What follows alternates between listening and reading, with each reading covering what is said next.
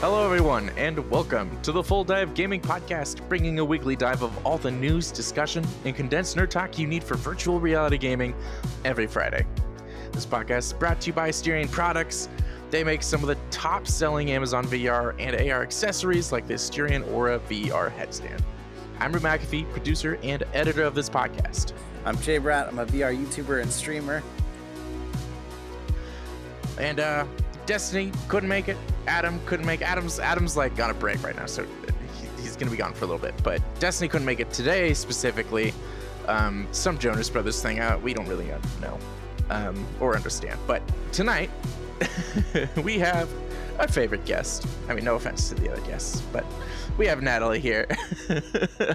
Hello. Esteemed wife and gamer, wife of Jay. Specifically for those who are not aware, Not just Natalie, any wife. not just any wife. I have it here in the script that Nat speaks.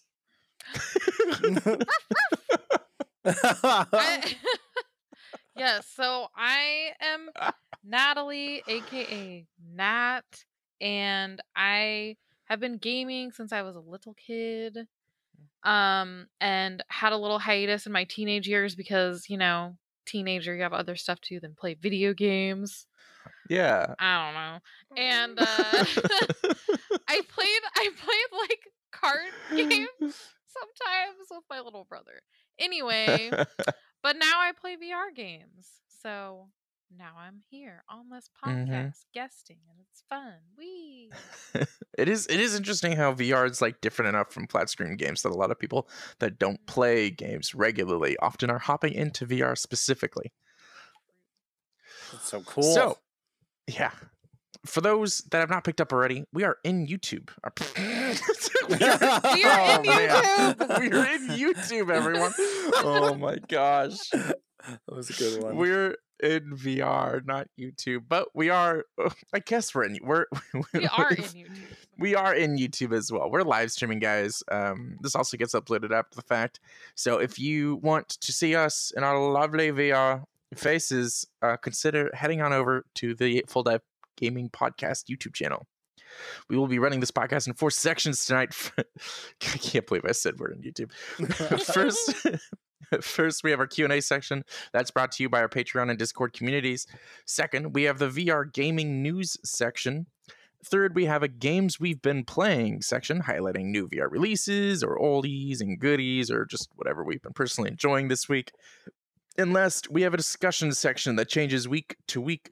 With this week, we will be talking about, is VR in 2021 more inclusive and less isolating?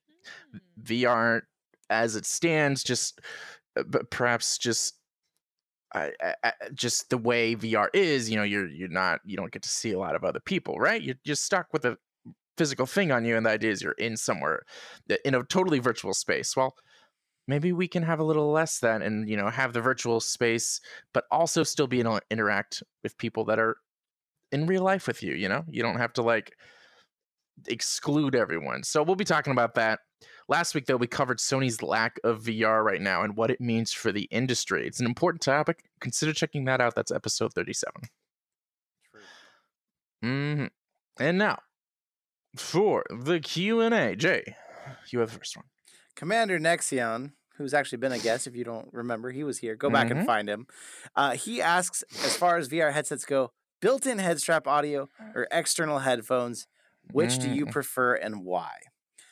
Personally, I mean, as long as it's at least decent audio quality, I would say head strap audio is always just better because you just have less wires, less to deal with, especially when you're demoing the headset to someone. It's there, it's ready, but it needs to be decent quality because the Quest 1, even the Quest 2, the built-in audio is not, in my mind, good enough, where like the Rift CV1 or the Vive Deluxe audio strap were both good enough to stand on their own, and then those were great. So I'd say head strap, make it simpler. I like it. Yeah, I forgot Quest to mention, 1 audio was terrible. I just now remembered, while we still have everyone in chat here, we've got some important things we'll be talking about, some big things we'll be bringing to the podcast pretty soon. We're going to be talking about it in After Hours. That is once the official podcast is done. We're going to be looking for some cool new positions. We're looking for a community manager for the podcast streams. We're looking for some Discord positions. This is very much in the works, but it's something I'm just now thinking about as I'm looking at chat just flying by. I'm like, oh man, I forgot how there's enough people now that like, it's hard to keep up with it. All right. Natalie, what do you prefer for audio straps? Honestly, I see where you're coming from with the, not having to deal with wires and stuff, but I always prefer like a headset, like as in headphones, rather than not the earbud kind, but the over the ears kind, rather than the in-strap audio, because I just feel like it's usually a lot better. And especially like you were saying, the Quest 1 audio was terrible. I could not stand it. So yeah, there's been a lot of bad examples lately too, is the problem. Like, it used to be that the ones that came with audio, it was good audio. But now the Rift S, the Quest 1, the Quest 2, all have kind of terrible onboard audio. But they leave a headphone port knowing that you're going to most likely use headphones. But yeah, I totally get that. If it was good audio like the other ones, I would be okay with it. But that's where we haven't gotten to play like the Valve Index or the HP Reverb. Supposedly theirs is really good. I need to get an Index. I've been saying it forever. I just need to do it. You really do. Yeah, I haven't really used too many. I mean, at trade shows I've used the ones with like the audio straps, but like you're at a trade show, yeah, like your audio quality is just you can't really like get a good sense of it. It's good, but you don't know really. So but I kind of agree with Jay, that it is such a pain to have headphones be like, all right, friend, let's try and get this on you. And then like it takes forever. Which, as the owners of the headsets, well, do you own your own Rift or Quest, right, Natalie? Yeah, Is that right? We have a Quest You have a 2, whole we have a bunch. Rift, we have Yeah. a PSVR. We have had like a million headsets. That's right. But yeah, when you're trying to share these things, it's kind of a pain. Also, personally, I don't like to have like big, heavy audio. What are they called? Headsets, dear.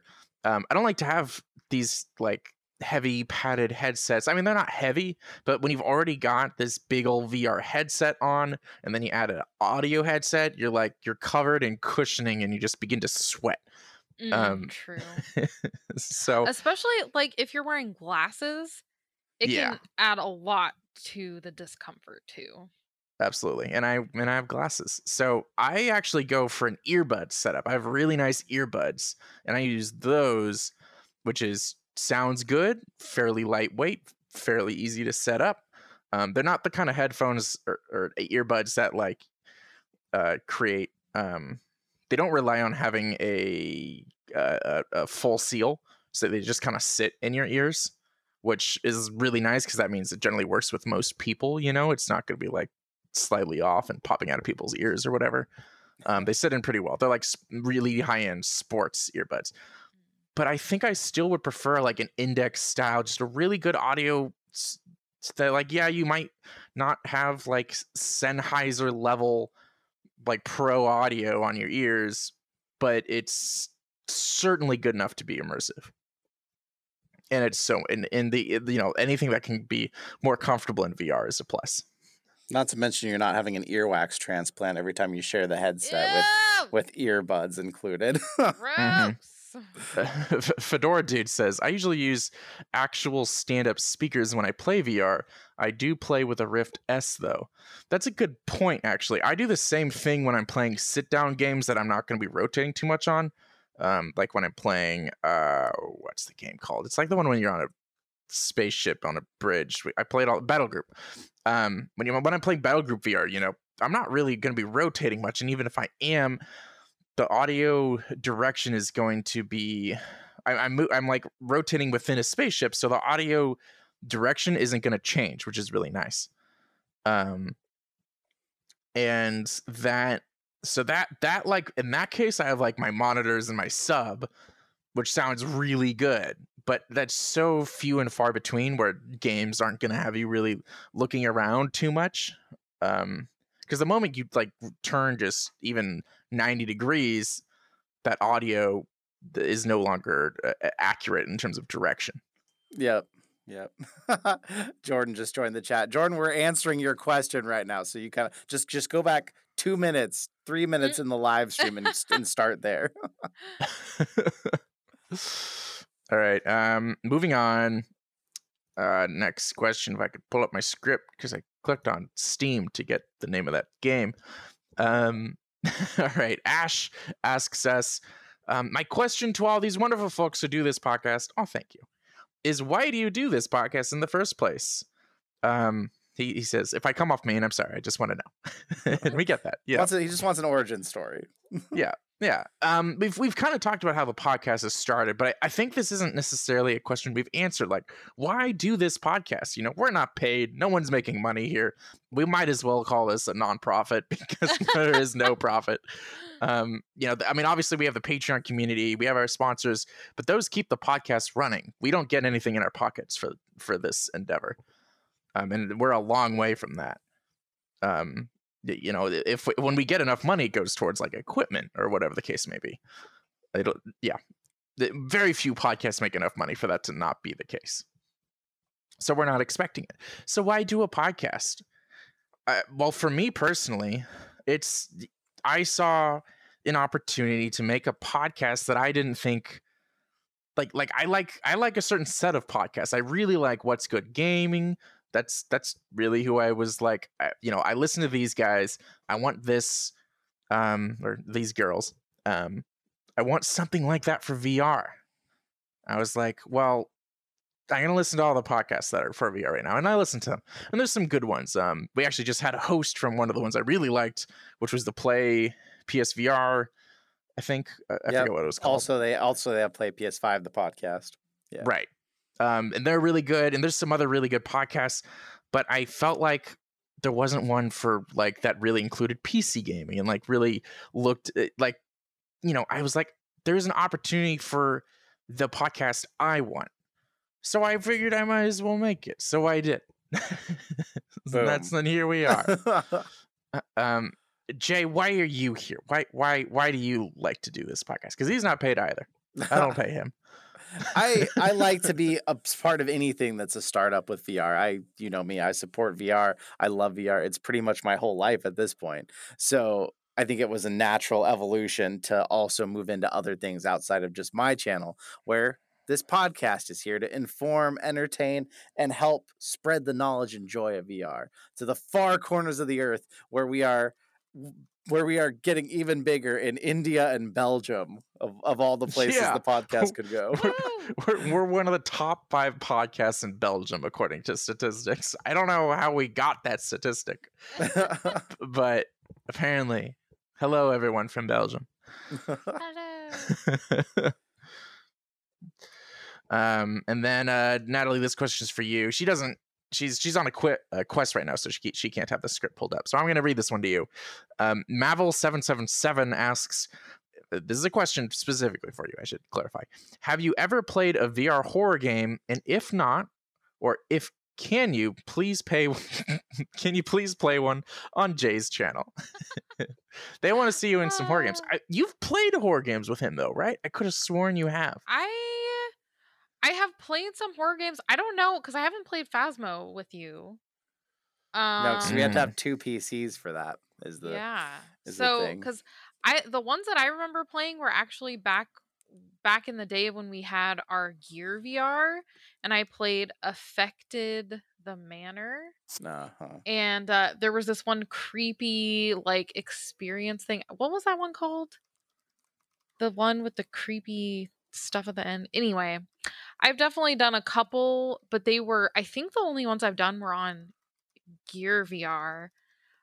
Those were scary enough, but I would definitely be down for playing a horror game on Jay's channel, and it should be pretty funny because I'll probably be yelling and screaming the whole time.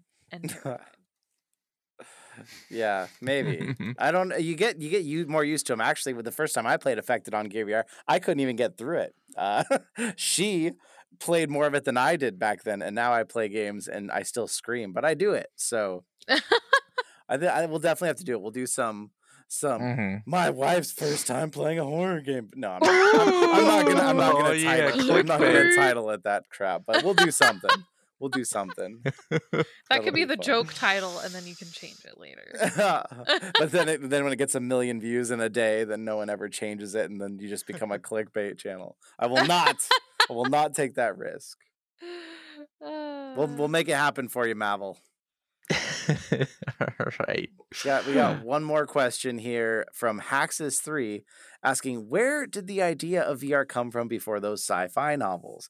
Now, there's a lot of possible answers to this question because it's not really heavily known. But what I will tell you is one thing that goes extremely far back that people kind of see as like the first VR headset is they're these little goggles and it has lenses and you put a picture in it and it's two of almost the same picture and it turns into a little 3-dimensional picture. And these are cool. Yeah, they date way back. And I think the reason that we see these and the reason that people strive for VR for as much as they have is because pictures, TV, movies, it's all cool, but it's all 2-dimensional. Like, we see life in 3D. People want to experience 3D. They want to experience real life, like actually being immersed in the things they're looking at. So, I mean, I can't tell you a date of where VR came from because there's so many different things, but I definitely think it's just the nature of like, we see the world like this. We want to experience something just like this. And that's, I'm sure, been in everyone's imaginations for as long as time has existed. But hey, now we're actually making it. We are in the time when it's happening. It's pretty cool. We live in the future. Yeah. I mean, I imagine, just the name itself, virtual reality. Well, virtual sort of incorporates this idea of using technology to accomplish it. So the idea, so it's hard to put a finger on like, did VR come before sci-fi novels? Well, sci-fi novels came before most technology. So how far back do you want to go? We're not historians. We just play VR. So it's a good question. All right. With that, we're gonna wrap up the Q&A. Oh my goodness, I just cannot. Just take over, Jay. I can't do it. We're gonna move into the news section and tell you what's going on in VR this week. But first, we're gonna tell you about our great friends at Asterion and their amazing VR headstand. Get those mugs out of there now. Natalie, what are you doing? If you're watching the live stream, we actually have a virtual representation of the Asterion Aura headstand. I see. You can fit any virtual headset on. You can put any real headset on a real one. Any virtual headset on this one. It's got RGB lighting. It's sleek. It's minimalistic. It's gorgeous. It's got a USB port on the side. So when you go to put your VR headset on, you can pop your phone on there and have that thing charging while you're in VR. Come out and get right back to texting. It's great. You can get one from AsterionProducts.com. Use our code FULLDIVE. It's one word, FULLDIVE. Get $5 off any order, $19.99 or more. Boom shakalaka. And it lights up gorgeous colors even in VR. Oh yeah. So cool. Yeah. We have an example here in virtual reality for those watching the live stream. It's pretty cool. It's not like perfectly accurate. Honestly, it would be more accurate to have less of like it kind of just lights up the area when in reality the color should be like in the stand itself. Like a cool lit up piece of glass, but oh well. It's close. Yeah. It's close. So with all that, we have some pretty breaking news. How many of you here have heard or seen a clickbait, speaking of thumbnail title, that says the Quest 3 is already here? Me. Yeah, it's been all over YouTube. Well, the news as it actually is Zuckerberg was quoted saying, "We're continuing to work on new hardware as well. The new hardware will fit the same platform, so the content that works on Quest 2 should be forward compatible, so that we're going to build one larger install base around the virtual reality headsets that we have." And that's led to wild speculation that they're already working on the Quest 3, that this is what the Quest 3 is going to be. Really? The information we have is that they're working on it. We don't know when, we don't know what price, we don't know any specs. All we know is that, well, obviously, they're making tons of money off the Quest 2. Why wouldn't they already be working on the next one? Because the Quest 2's done. And a lot of people think, wait, why were they working on it? Well, the Quest 2 is out. It's for sale. They're not going to continue working on it now. It's out in the world. It's time to move on to what's next. What do you guys want to see in a Quest 3? Better strap. Yeah. That's the big one for me. Seriously. I would also really love if they can find a way to incorporate the ability to have inside out tracking or sensor tracking in the style of the original Rift or Index or whatever.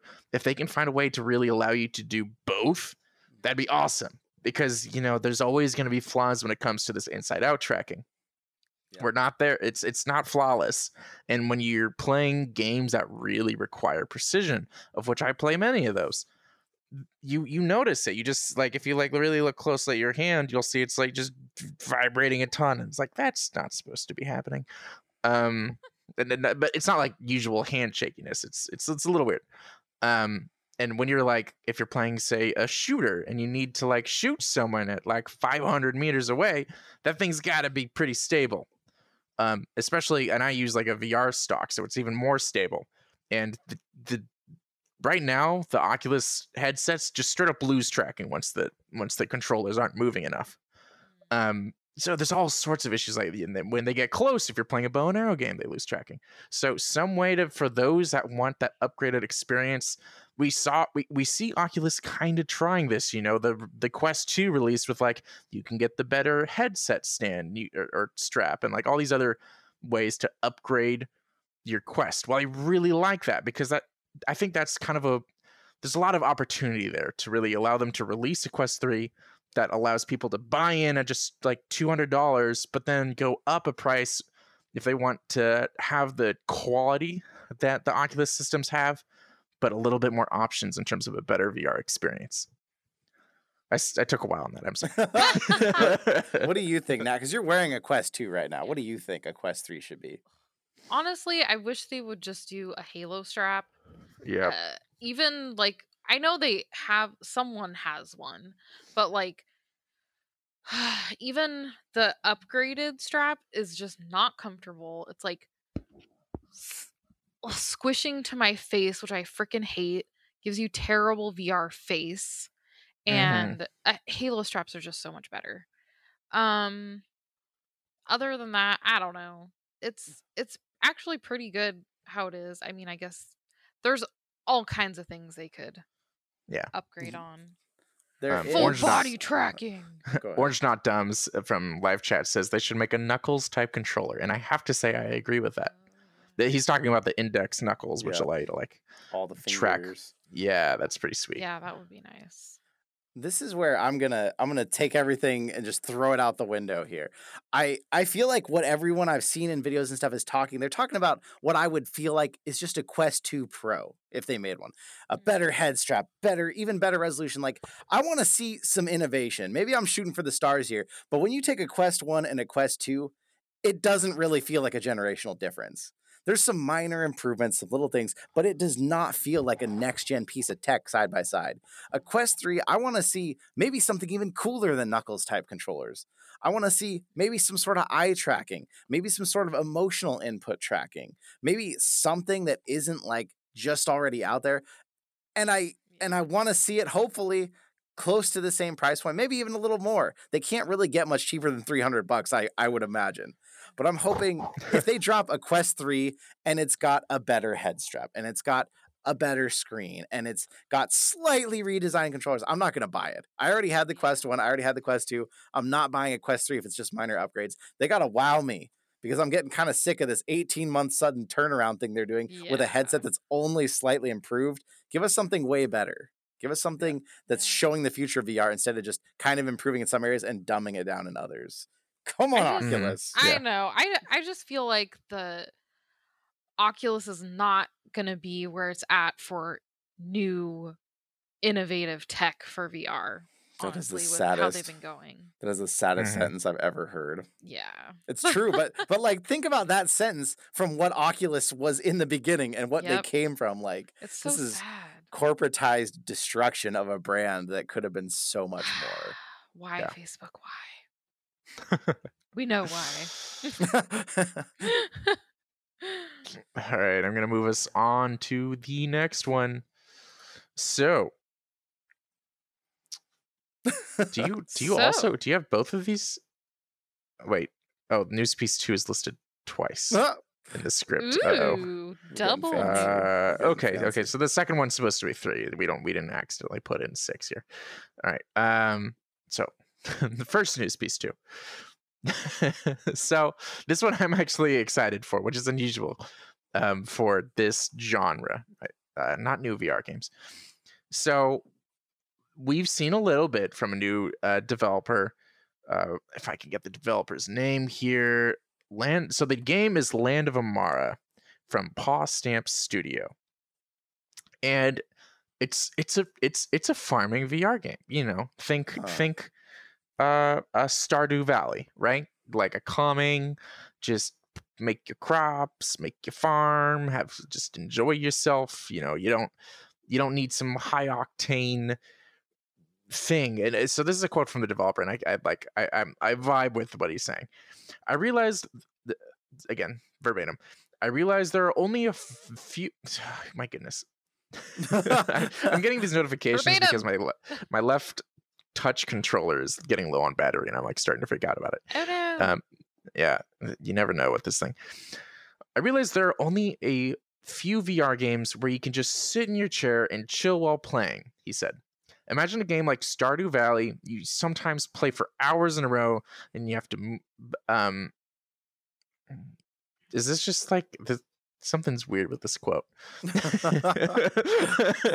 I'm realizing it's not just me.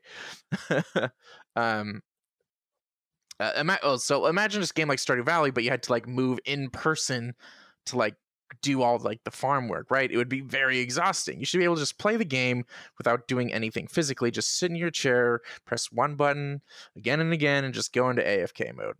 While I don't necessarily want to press the same button over and over again, I do like the idea of just kind of like, you don't have to get up and move around. You can just kind of sit in your chair, play with your small farm or what. I don't know how he's doing it, whether it's like a small farm or like if you're just floating really high up and like from a distance making things happen. I don't know how he's going to do it, but the idea is that in this game, you're going to be able to move between first and third person.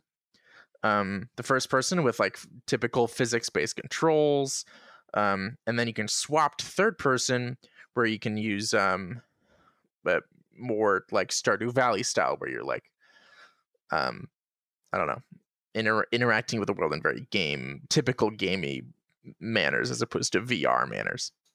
And this sounds pretty cool. I like this. There's not a lot of games right now in VR that I can just kind of sit down and play with. Most of them are like simulators, are Fishing. kind of, and Yeah. What? Fishing simulators. Yeah. And crap, Fishing simulator. What do you guys think? Does this sound interesting to you guys? No. No. I like to play games that are fun. Well, okay. Did games you that play? Did you play Stardew Valley? No. Did you play Animal Crossing? Oh no. No. Okay. She That's likes not my kind of game. She likes like objective, get direct based Oh, games yeah. like I have to- Mario or Okay. Donkey Kong, Otherwise- where it's you know where Yeah. you're going, you know what you're trying to do, and you're going for that. Otherwise, why? What is the point? I don't care about this. I I don't want to mean, just sit here. I can you just might sit be here right. myself. But a lot of people like these kinds of games. And we don't have a lot of that in VR right now. So I could see this being pretty cool. I I like to remember- hear about oh, go something ahead. that's a little different. That's Yeah. nice.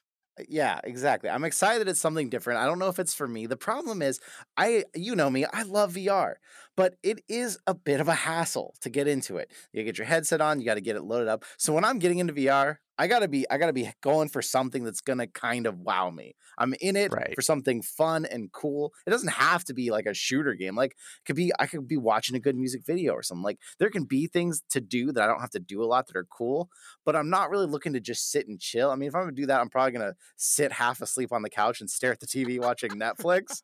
I'm not gonna do it in a VR headset yet until the VR headsets are a little less cumbersome. Mm-hmm. And if they keep making headsets like the Quest 2 that are not comfortable out of the box, we're not going to get there. We need some more comfortable headsets. That's another conversation. I'm not going to get off track here, but it's VR still takes some effort. If it's going to take some effort, I'm not going to do some game that's just chilling. I'm not gonna go to all this work to put on this headset just to chill. Yeah, I definitely see what you mean. I think the prime way I can see myself playing this is if I'm like doing some work in VR, right? I do that occasionally where I'll just be chilling in like a cool VR landscape or whatever and like doing work. Well, now I can kind of do that while like I can have my little procrastination moments where I'm working and then like I'll like kind of do some things on my farm, go back to work, do some things on my farm, go I back see to the work. appeal of that. Yeah. I think that's about the only thing I can see though. So we'll see. We look forward to seeing the game. yes. All right. Moving on. Jay, you got the next one. This is kind of a big deal. So Oculus, you know about them. They're owned by Facebook, and they like to make things as exclusive as possible.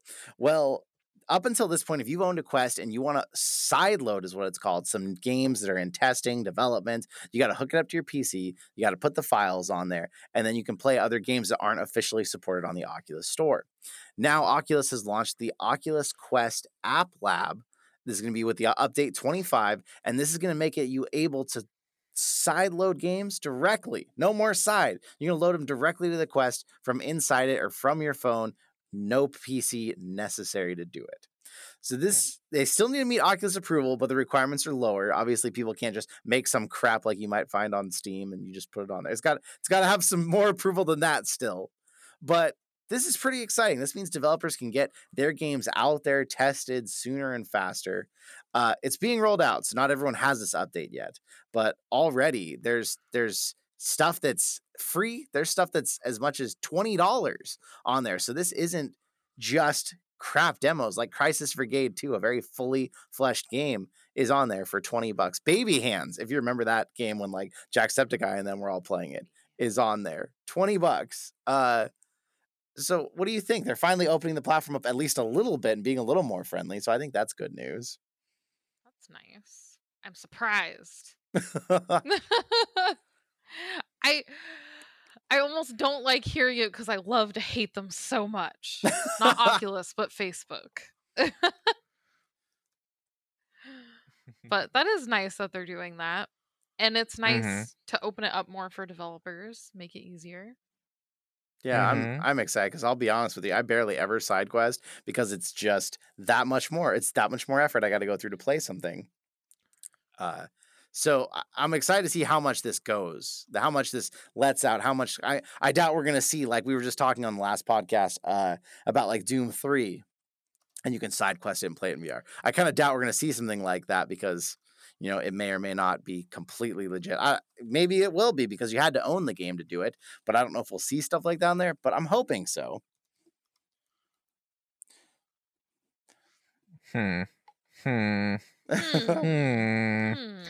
I like, this is like one of those things where I'm like, oh, I wish that side quests and side all these things was better or just generally implemented for PC VR. I want some of those sweet side quest games. Just makes me sad. Just makes me sad. So sad. This is really cool though. It'll be, I can't imagine, you know, a lot of those cool side quest apps are clearly like illegal, right? Like they're like, you know, emulators, or they're using IP. Like there's a lot of the popular ones are like Doom, for example. There's a lot of side quest games that allow you to play the original Dooms in VR and just stuff like that. And the hand is gone. Oh, your hands disappeared earlier and then reappeared. Yeah, he's still got one though. Okay, you only need one hand. It's fine. I only need one hand. Well, I'll make do. You might have a hard time. You'll figure it out. You know how computers work. Well, and like some of the side quest Dooms, you have to own the game, so there's some legitimacy. But then there's other things on side quests that you don't have to own anything, and you can just put stuff on there. So, yeah, I'm with you there. I'm with you there, Rep. Yeah, we'll see how many of these side quest games actually end up on this. What are they calling it? Oculus Quest App Labs, yeah, I think. Yeah, it's kind of wordy. It's kind of wordy and awful. It's a little wordy. App Lab is I think their shorthand for it, which isn't so bad, I guess. I mean, compared to side quests, which is, I think, much neater. Anyway, yeah, we'll see. They have a list of games that are available, and I mean, these, some of these are not terrible. We got Crisis Brigade, which, I'd give like a 6 out of 10, maybe. But not a lot of big ones. I don't know. This is a little gimmicky right now. We'll see how it plays out. All right. Next news piece. So React Performance Trainer is a new, or an upcoming, I should say, sort of. I'm not going to say it's a game. It's more of a. I guess it's a game. It's a trainer, right? But it's in VR. So, perhaps you guys have seen a lot of like people in professional sports, really in all sorts of sports applications, have all these intricate like devices to kind of increase their reaction times. The big one that I see in a lot of sports is like they have a wall and it's got all these buttons on it that light up, and they have to press the button when it lights up. So they'll stand next to the wall and just keep hitting the wall whenever the thing lights up, and that increases their reaction time. It gives them a workout, and it's pretty common to use. And I think this is kind of going for that. So they're releasing it's a virtual mental skills system, according to the developer. Utilizes a combination of visual concentration and athletic awareness to increase your decision making, hand-eye coordination, and reaction time. I need that. Right? I know. Like, honestly, it sounds kind of cool. I could see myself using this. Even though I don't do a lot of sports. I feel like I would definitely use it because I even had an app on my phone at one point that it wasn't quite that. It wasn't like for necessarily reflex time and all that stuff, but it was like supposed to be helping, with memory and things like that. Was it Elevate? It was something like that. I don't think it was quite that, but it was something like that. And I think it was called like Neuro something. But I think that kind of stuff is so cool because we have all these ways to like improve your, physical fitness and stuff, but improving like your mental fitness, is a little bit more difficult. So right. I would definitely be interested in something like that. That'd be really cool. Yeah. Jay, what do you think? I mean, I think I have some of this. I have this thing where people touch me on the shoulder and I just elbow them in the face. Like it's just automatic reactions. So I think that's pretty cool. I definitely would play around with it and see what it does. I don't know where in my life this could help me, but like, hey, I'd give it a try. So you can hit them faster? Yep, even faster. Yeah, I know. I'm like, I don't know if it's gonna prevent you from hitting people. Yeah. But I'm gonna be more preemptive. They're not even gonna touch my shoulder. It's gonna happen. I'm ready.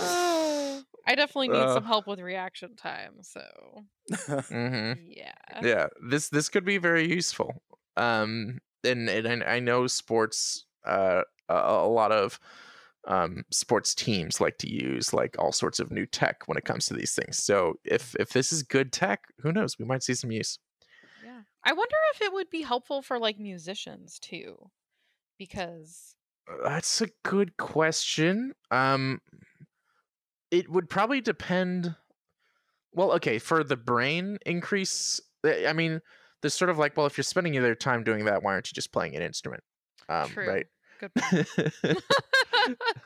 Whereas, like, if it's like if it's like football, or if it's like for people who do driving, that's the big one where I know about this is like a lot of rally and rallycross and Formula One, stuff like that. They often do these kinds of things because you can't just be like, all right, guys, it's time to practice, and you take your Formula One car out in the morning and take woohoo! Right, yeah, driving practice. Exactly. So it definitely you've got different applications for this thing, and for a lot of sports where you can't just go out and do your sport whenever you want, this is kind of for that. Nice. Pretty cool. Yeah, it's pretty cool. All right, Jay, you got our last news piece.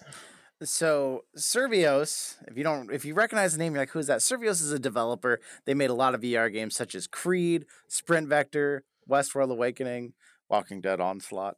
They have said that they're actually betting big on PSVR 2.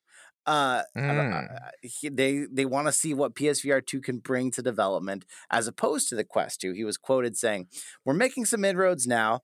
Quest and Quest 2 has given greater freedom of movement, but the economics of innovation there are interesting in that being untethered means graphically we're sort of at that PS2 stage of visual fidelity. And with PSVR, we're hoping it's going to push it up into PS3, PS4 fidelity," which that gets me excited in the hopes because I understand what they're saying. He's basically saying like, hey, having to be wireless means we're kind of have Nerf technology. They're using basically a phone processor inside the Quest. And so we're still kind of back in the PS2 days with how things look in games. And so they're hoping with something tethered, something like PSVR 2, we can finally see some like PS3, PS4 games out there. I'm excited about that. I'm excited that Survios is saying this because I hope they have some sort of inside track. But he also really wants to see things that we've seen in the patents from PSVR, like the full finger tracking, but also like the intense haptics and like the DualSense adaptive triggers. And I'll tell you, playing with the DualSense, the first thing you think is, this doesn't really make sense on a console and feels kind of gimmicky, but if this was in VR, it'd be perfect. Yep. I would love. So true. I would love to see that make it into VR immediately, because having a trigger that like stops when your VR finger hits the trigger, you suddenly feel a resistance of that physical trigger on the gun, and then you feel pulling the gun trigger. That would feel so cool. It feels so much better than these. These don't feel like a gun.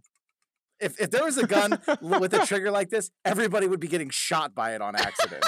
This is way too dangerous of a trigger pull. Having some resistance in there, feeling that thing lock up before the pin drops, I would love it. That'd be a next step in some realism.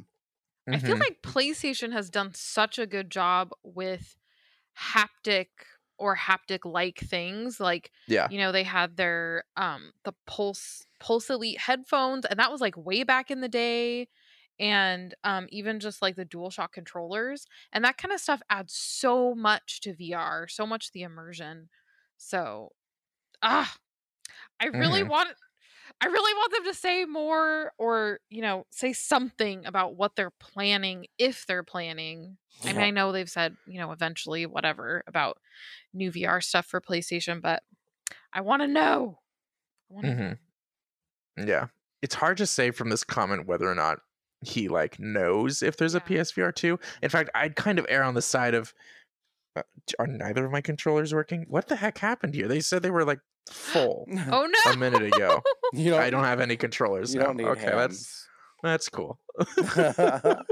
Just move your head around a lot. Thank goodness we're in Rec Room, because what's it? VR chat would just straight up kick me out at this point. Rec Room's so inclusive. Yeah. Yeah, so to me it doesn't cool. Now I can just kind of like sit back and like cross my arms and do whatever I want with my hands. Get comfy. So this is I'm gonna err on the side of, it doesn't sound like he knows anything about a PSVR 2. I don't think he does. I think he's kind of saying this hoping it has an impact. Prodding him into place. Yeah, that's what this really sounds like. Because if he, I think we'd probably just see a new game taking advantage of these if what he's talking about was true and like confirmed. The developers really hold their cards close to their hands unless they're trying to hype up a product. And since he's not talking about a product here, he's just kind of wishing about something and letting people know. I don't think he knows about a PSVR 2. We'll see. Very sad. So sad. Wait, we actually had someone ask here in chat, is there going to be a PlayStation VR 2? Which is kind of relevant to this. We actually talked about this in depth last podcast. Was the last podcast? I feel like I remembered it from a while ago. Yeah. We talked. I feel like we've talked about it several times. There was the Yeah. time that the comments came up, which was a couple of podcasts ago. And then last time we talked about the PSVR 2 possibility pretty heavily with Alex because he's from Play PSVR, the podcast. Right. Yeah. So we've been dancing around this for a month now at least, though. It's been on everyone's minds. Say something, PlayStation. Give us a sign. Yes. All right. I'm going to move us on into the games section. Woo! So this isn't necessarily new games. We've only got one game this week because I've got a new puppy and he takes up all of my time. And if I try and put on a VR headset while taking care of a new puppy, that's a little dangerous. So I'm barely able to get the podcast in. So hopefully next week I'll be able to play a new game. But Nat, Jay, this week you guys played Myst. Yes. Wasn't this already out, or am I just confused? It came out in December, so it hasn't been out for that long. It's pretty but new. We got it, and then I hadn't played it like at all. So we finally got around to playing it. All right. Nat, why don't you tell your thoughts first? Well, what is the game? What is the game about? Tell people what it is in case they don't know. I don't know if I'm the best to be the one to say what the game is about. You got this, Natalie. Go for it. It is a puzzle game, and you say more things. So if you were alive or around in 1993, you might remember the game Myst on you PC. Were alive. You might remember the game Myst. It was a pretty innovative puzzle game, but it was all click and point. You just saw a screen, and there was different things you could click on, and there'd be puzzles that you had to solve, and then it would unlock more of the mystery of why you're on this island, what's going on. But it was all point and click. Now they fully redesigned the game for the Oculus Quest, but the thing that I thought they were going to keep was point and click because in VR a lot of people do that. No, we're talking full locomotion, grabbing switches and dials and things and figuring it out. That's your basic premise of the game. So, Natalie, what was the game like for you? It was really cool because I actually played this as a kid. Actually, I should say it was more like my sister played it and I watched. But I felt like I was playing it. I was too young. It was a part of your childhood. It was. It really was. And I remember it being so cool. Like I would go and watch my sister play it and be so interested, like, oh, what's going on? It's so mysterious. And I was so excited to hear that it was coming out in VR. And then to see it, it was like just what I remembered, but like you're actually walking around, which is really cool because I even remember as a kid and, seeing it on the computer, being pretty immersed in it because it's so, like, the story is so good and it is so mysterious and stuff. You kind of get really into it. But it was really cool to actually be walking around, and it had the music before, but it's cool to like hear the music all around you. It really adds to the mystery, and it's kind of creepy. Like in some places that you go on the island, the music gets kind of creepy and it's like, ooh. But I had a really good time playing it. I really enjoy puzzle games, but I'm not very good at them. So the one thing about it that was hard for me was the nostalgia of playing it. I kept thinking about when I used to play it or, watch my sister play it. And I think that I tried to play it sometimes, or I would be like, oh, try this, try that. But you can't do that as much. We did set it up when Jay played it to where we could see it on the TV. But, you kind of have to set it up that way. So it was kind of hard for me when I started playing it. We didn't do that, so I was kind of on my own, and it was like, I don't know what to do, and I want to talk through stuff with someone else and see if I can figure it out. So, how did you like it not having the nostalgia of the 90s computer game? Well, I actually had a little bit of nostalgia, so I think I played this a little later. I didn't play much, but I think it came with one of our computers or came with the demo, because I remember the images and like the clicking and the not knowing what the heck was going on. But Myst, it's kind of funny. It's spelled MYST, like mystery. So that's kind of a play on the title. because it is a mysterious puzzle game. But I will say, immediately the moment you get in the game, if you ever played it, if you ever saw it, like the scenes are so iconic that you just feel like, wow, this is it. Like you're in there exactly. It almost felt wrong to be able to walk around in it to me, because I was like, no, you're supposed to click and then teleport there. It is pretty. It's very pretty. It's a Quest exclusive, so the graphics aren't amazing, but they did a great job of making them really immersive. It does, unless you're willing to spend time reading and learning the lore of this in-game, you're gonna kind of feel like you're just doing puzzles for the sake of puzzles, though. Like, there is puzzles everywhere. They relate to other puzzles throughout. You're doing all these crazy things. There won't be any spoilers here, but like one puzzle, you'll have to go get data from one place and then go put it in somewhere else. And you try and like take a screenshot, and the developer has disabled screenshotting in this game. I thought that was pretty cool. Yeah. So you really have to like figure out a way. I remember my sister having like a notebook and like writing stuff down on the notebook. And that's part of the fun. That is part of the problem. Although in VR, it's a little difficult. Yeah, you can't you have a really headset consult on your notebook. So I think they don't give you anything in VR to be able to like organize your thoughts. No, it didn't That seem would like have been it. nice. That seems like it would have been pretty useful for a full-on puzzle game. That's what I was going to bring up. Like, there should be something, even if it's just something you can like scribble in. It'd be kind of nice, because I tried every button to make sure that I was like, is there something I'm missing here? So I got to like one point, and I like flipped my headset up and took my phone and took a picture of my TV that it was projecting to, so that I could remember. Because I mean, it was a full date and time that you had to remember. Like, it's pretty intense in that way. So. Mm-hmm. But there's books in it. You flip the pages in the book. You're reading through this journal. And so, like, you're learning a lot. There's a lot to it. But if you're not going to get into the story, you might not enjoy this game, because if you're not, it's just puzzles for the sake of puzzles. You got to get into the lore. You got to try and figure out the mystery that's going on, because beyond those two dynamics, the puzzles and the mystery, that's pretty much the whole game. As far as I know, there's no action. It's a walking simulator. You can run, but like, there's no more interest beyond those two things. So you have to care about those if you're going to play this game.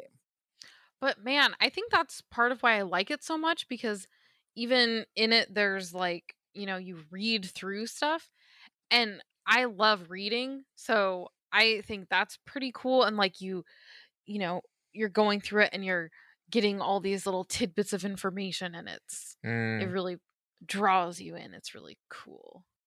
Gotcha. Although when I was playing it, I read like 2 pages out of like a few of these different books that were there, and I didn't realize you could turn the pages. Oh my goodness. So there was like a whole bunch more that I should have read. That's funny. And they don't try to make it terribly obvious, though. So one thing that's kind of weird about the game, like when you reach your hand over on the other page, it's not like your hand changes or the page highlights. Like, you have to grab it. And even then, it's not obvious still, unless you've got the right part of it, that you're then going to turn to the page, because then your hand disappears and turns into this little ball, and that's what turns the page.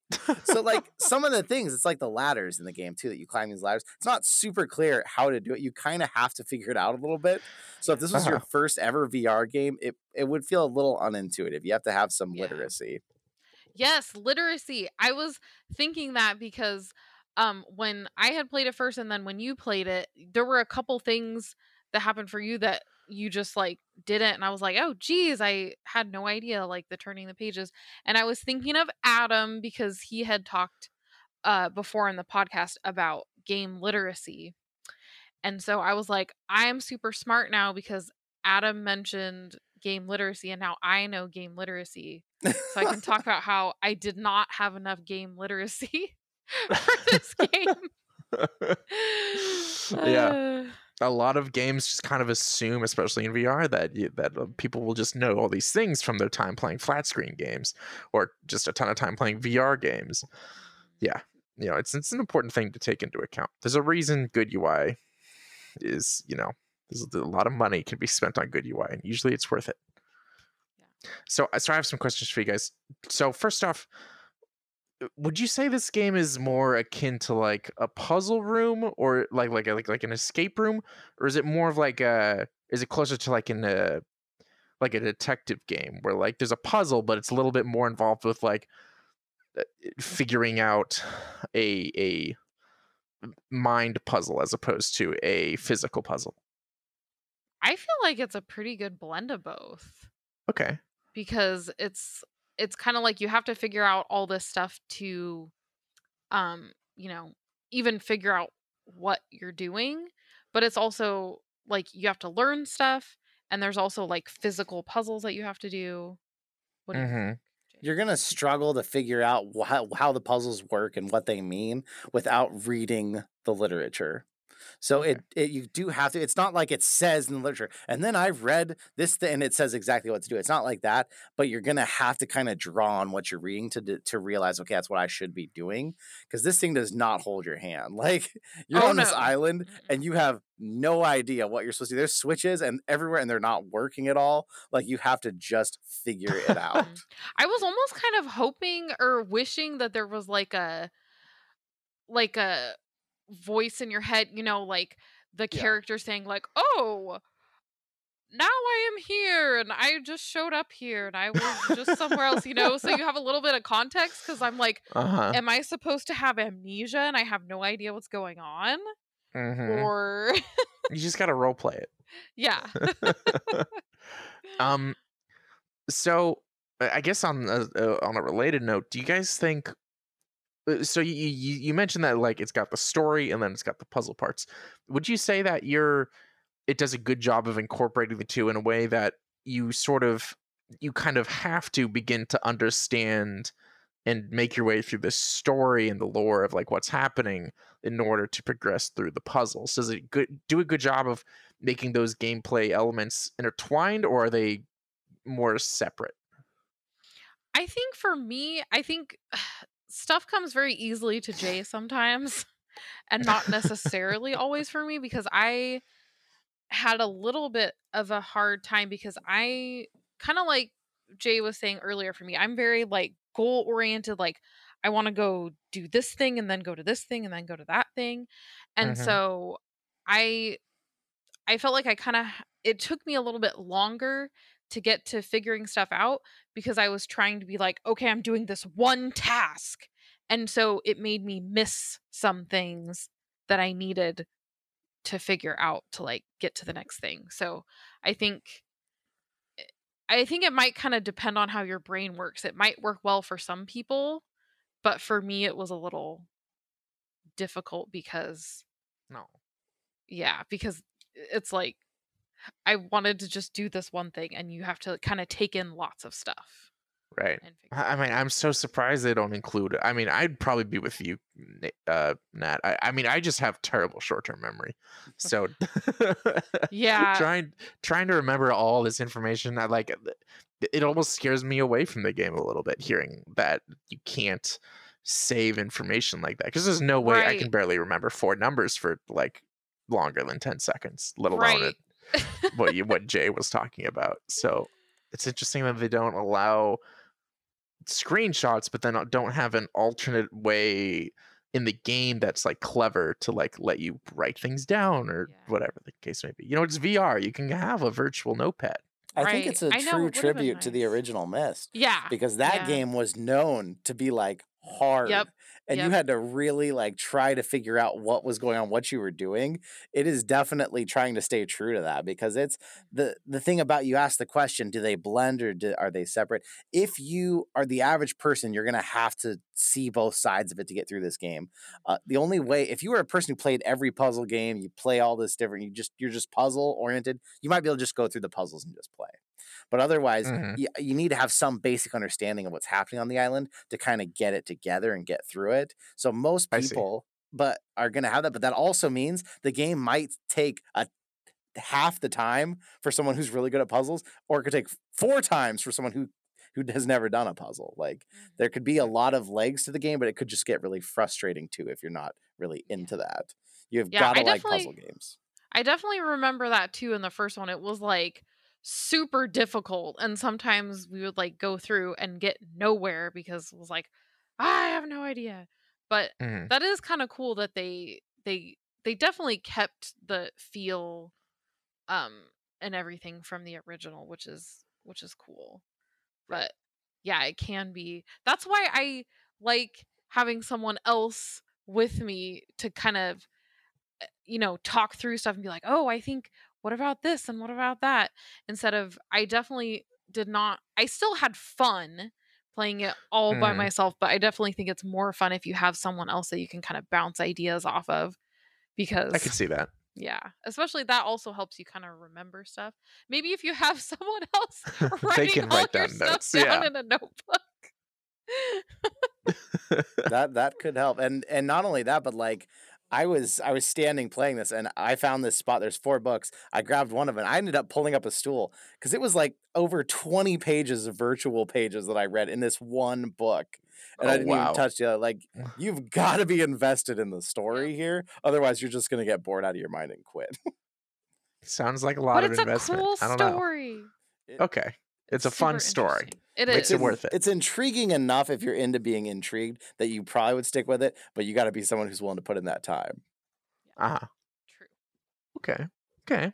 All right, I'm going to move us on, and I need to do this with my mouse since my controllers are dead. All right. Whee! um so let's see. So we'll be ending things with our discussion section as usual. For this week's discuss, oh wait, first we got to tell you, I point with my hands and make hand gestures, but I have no hands right now. Thank you, Jay.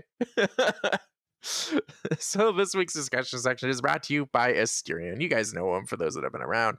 Asterion offers high quality universal VR headset stands. These things have RGB lighting. They're super sleek. They're minimalistic. We've got a little example here in the live stream in VR.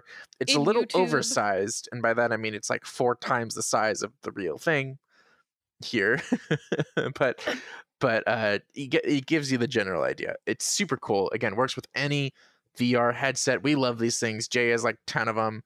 To everyone we've given, or not given, to everyone that's picked these things up based on our recommendation, just loves these headsets. They're good. They're good headset stands, guys. Get your Awesome. headset. They're awesome. Get your headset out of its box and onto one of these beautiful little pieces. Yes. So you can pick yours up for $5 off by going to www.asterianproducts.com, plug in the code FULLDIVE, FULLDEIVE, and you will get $5 off any order, $19.99 or more. Wow. That's a Mhm. great deal. It's- usually Natalie's like doing exactly what she's doing now, but in the chat. It's great to have the audio. I need to just, Natalie, I need to just like go back, take these little snippets of the podcast and just Yes.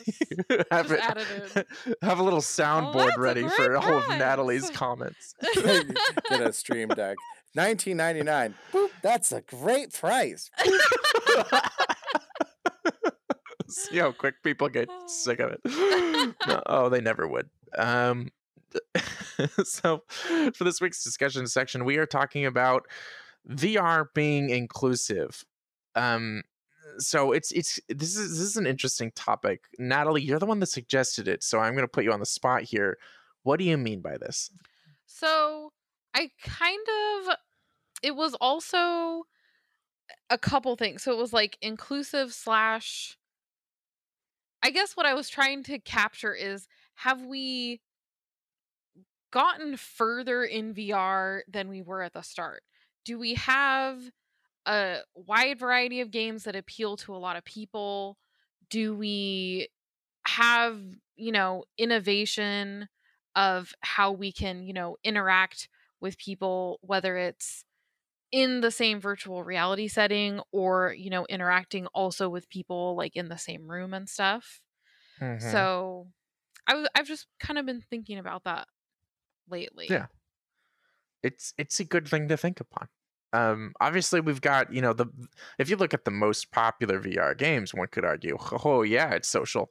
VR chat currently still blows everything else out of the water in terms of popularity by a landslide. And Rec Room on other platforms outside of PC is also doing stupidly well. So the social apps are, I mean, you're onto something, Nat. People want to not feel isolated in their VR headsets. Turns out some of the best fun you can have is enjoying the presence of other people, and you can do it from the comfort of your bedroom without anyone else actually there. I think that's um I think that's a good point, but I think it's also part of the mark we're missing is that it's so social for people who have VR headsets, but we're Right. like completely losing the like couch family time playing together. mhm, Like we've actually gotten further from that because there was games in the beginning that tried to like innovate and tried to make things that could actually spend time together. And the Quest, right. although I love my Quest, it is one of the worst things to try to like set up a screen that shows off what's happening for the person headset and then have other people watch and interact. Because not only do you have to have something running, the person inside the headset now has this weird red dot always in their vision showing that it's casting. You've also got, if someone takes it off, it might lose connection. The audio is delayed, the video is delayed. It's not quite the same as like what PSVR delivered, where you had it on the TV, you saw exactly what they were seeing, and there was even games where you could be playing with that person. The Right. I feel like what Oculus took from the PC side and brought to everybody has isolated us more inside the headset. You can hang out with anyone all over the world, but this is not a family-friendly gaming system Right. at all. Yeah. Right. Which I Yeah. think, like, for right now, COVID times, it's, you know, potentially not that big of a deal because you can actually get some social interaction with people outside of your household. You might be sick of all the people inside your household. But once we get That's so past true. all this COVID stuff, I and of course, just one of the things about gaming that I love so much is the social aspect of it and the social aspect of people in your actual physical vicinity. Growing up with gaming, it was always with my siblings. That was like Mhm. our biggest bonding time was playing Yeah. video games. Same. And so it's hard for me sometimes, and it sometimes even prevents me from, grabbing the headset and throwing it on, is because I'm putting this on and now I don't get to hang out with anyone that is physically near me. And, just like when we were talking about playing Myst, it's like you have to jump through all these hoops to try and get it to cast onto the TV or something so you can enjoy the game together. And wouldn't it be great if we could just have that be something that the headset does? Which is another reason why I'm so excited for PSVR 2 if they ever actually do it, and why I'm so like bummed that we're kind of moving away from that, because it was so nice that they set things up in such a way where the default was you are hanging out with the people in your household as Right. well as enjoying VR. And they Mhm. had some really cool games that even you could have people in like the same living room as you that aren't in VR that are still interacting with you and playing games, like the Playroom Mhm. VR Mhm. game.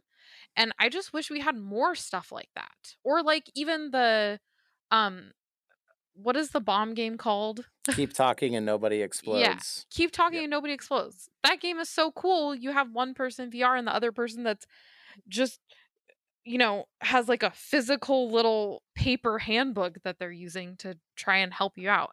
I wish we had more things like that that are just more innovative. I feel Mhm. like we kind of get a little bit into a rut sometimes. Well, it's funny you mentioned this. I meant to actually introduce this at the beginning of the discussion, but I'm now that we've circled over to PlayStation, I'll introduce it. Um, Sony actually not released, put in a patent, and therefore it went public. For a concept of asymmetric VR, where one user would be inside of the VR headset and playing the game, and then you'd have an audience. As usual, PlayStation. Thank goodness that they did get into VR early, because they really like. Thanks to them, there is not a single PC VR game that doesn't also show the game on the monitor. Mhm. um, and um, so you've got you've got in this instance, the on the monitor, or not on the monitor, on the TV, I guess. um People that you can have an audience in real life that they don't have VR on, but they can interact with the person in VR.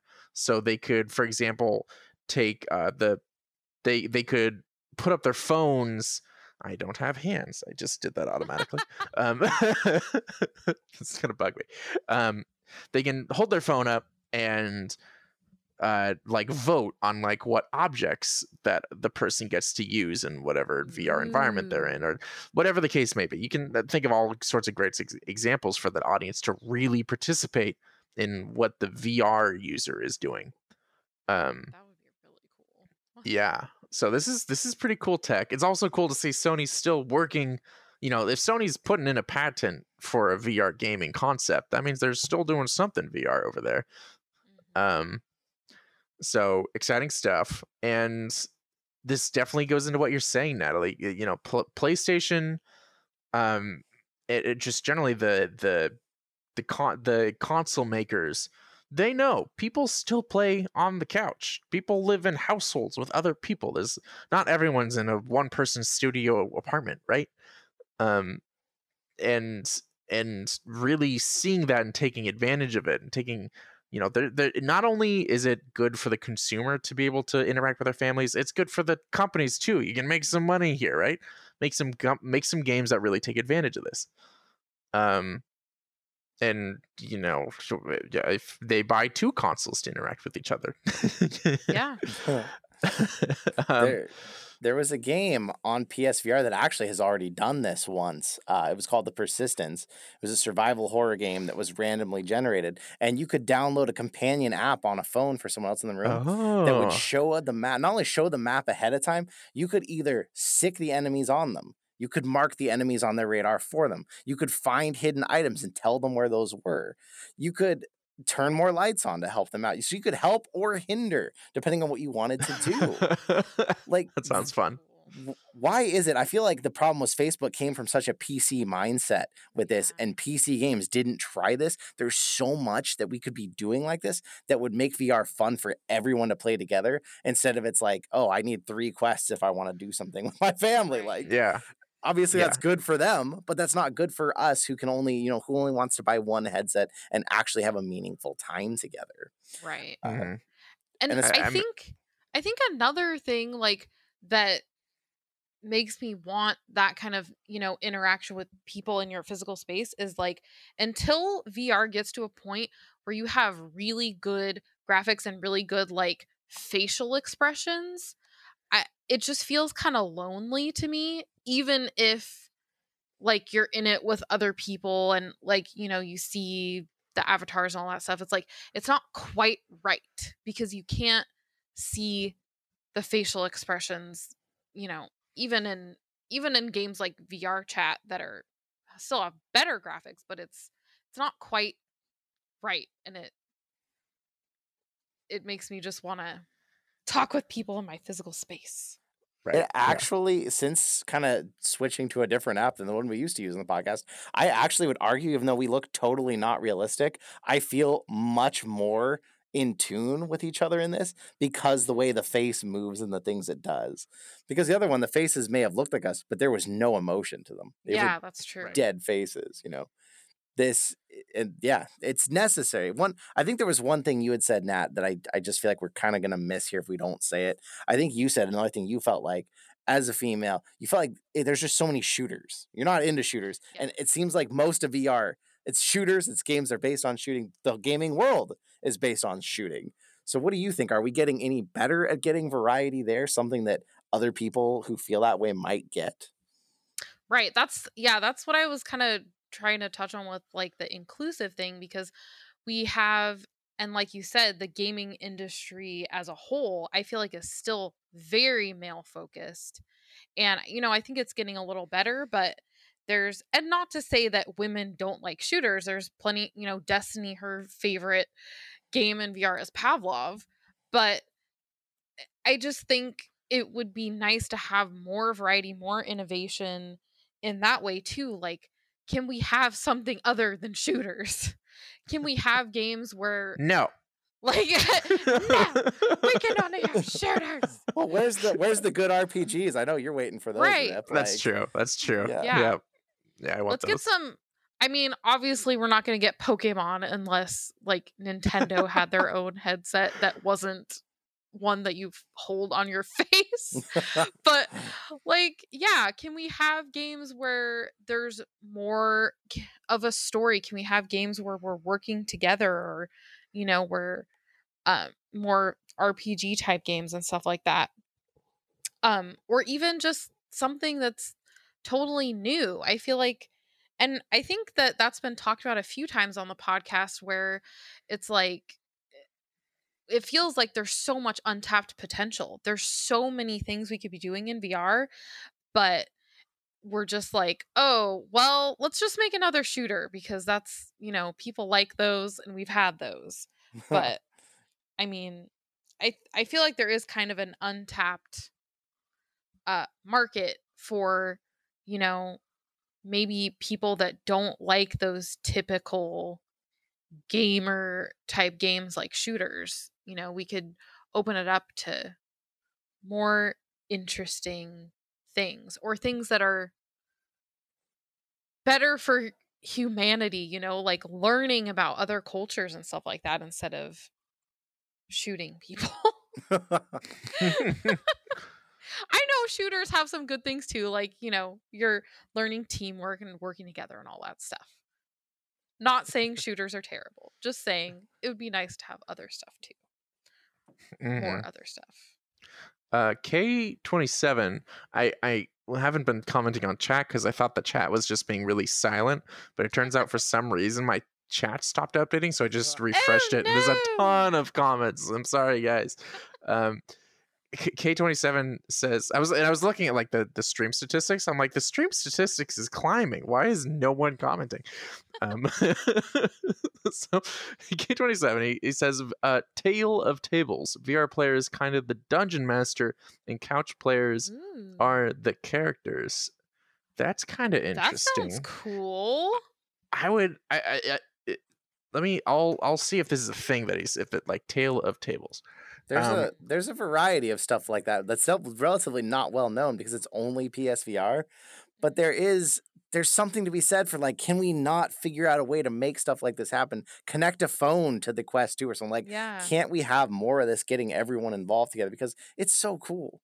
And it's such an opportunity that's being missed hard, because I feel like all the big makers have been used to PC. They're used to you not being able to play with anyone else.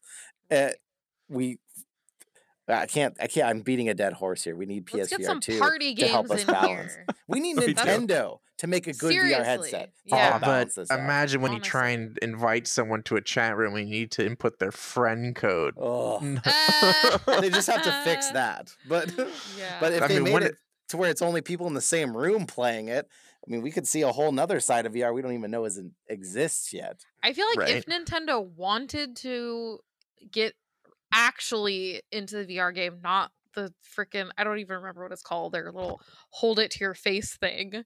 I feel like they could do a really good job, because they are so about, interacting and not just sitting by yourself being sad.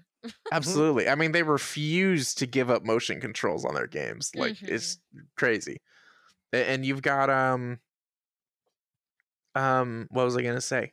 And if Nintendo hopped into VR, no one has done peripherals quite like Nintendo. The amount of things they made for the Wii controllers and the things they make for the Switch, they make all these really cool ways to incorporate existing controllers into official external peripherals that VR totally needs. I would love to, like, all we've really seen is like the aim Pro controller.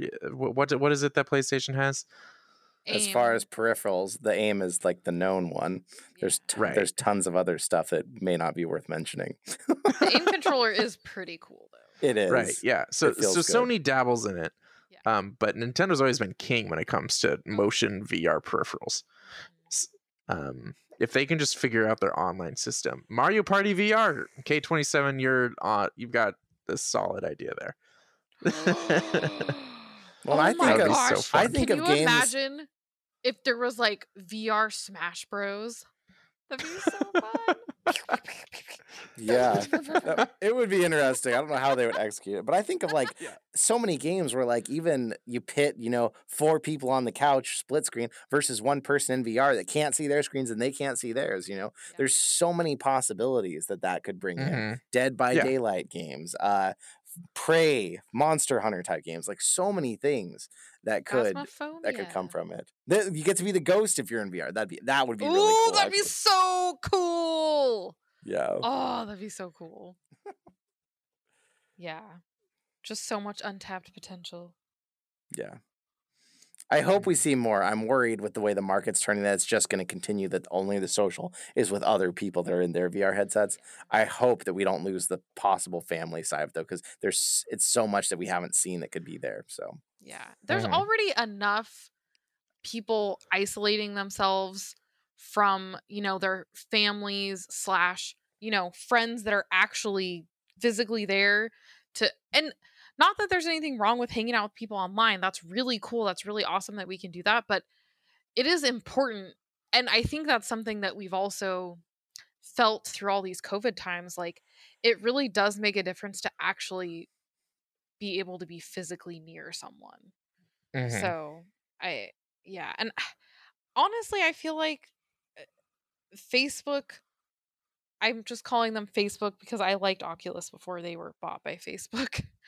But I just feel like they're kind of killing some of this innovation with all this stuff that they're doing. yeah. And Mhm. it is really sad because other headsets and Oculus before they were bought by Facebook had some cool stuff going on, but we're losing it with just wanting to get a bunch of cheap headsets out there, and Yeah. that's the goal, is to just get as many out there as possible instead of innovating and doing cooler stuff. Mhm. Yeah. It's a tough balance because when you innovate, you also end up with high price points. Right. Typically, that's Yeah. that's how you end up with $1,000 headsets. All right, I'm gonna wrap it up there though. So I guess I would typically at this point go, Natalie, tell them where they can find you, but it's not really applicable here. No. But I will say, oh, go ahead. Oh, I don't yet have any kind of YouTube channel or anything like that, and my Instagram is basically nothing. So Check out Jay's channel, and you'll find. sometimes I'm on there. Yeah, but for those that still don't know, Jay's the YouTuber of the podcast. So by all means, check him out, and you will also find Natalie there. Yes. So on a related note, Natalie, thank you so much. I'd like point hands to you or something, but again, they're not working. Thank you so much for coming on the podcast today. It was lovely as always. Like I said, our favorite guest.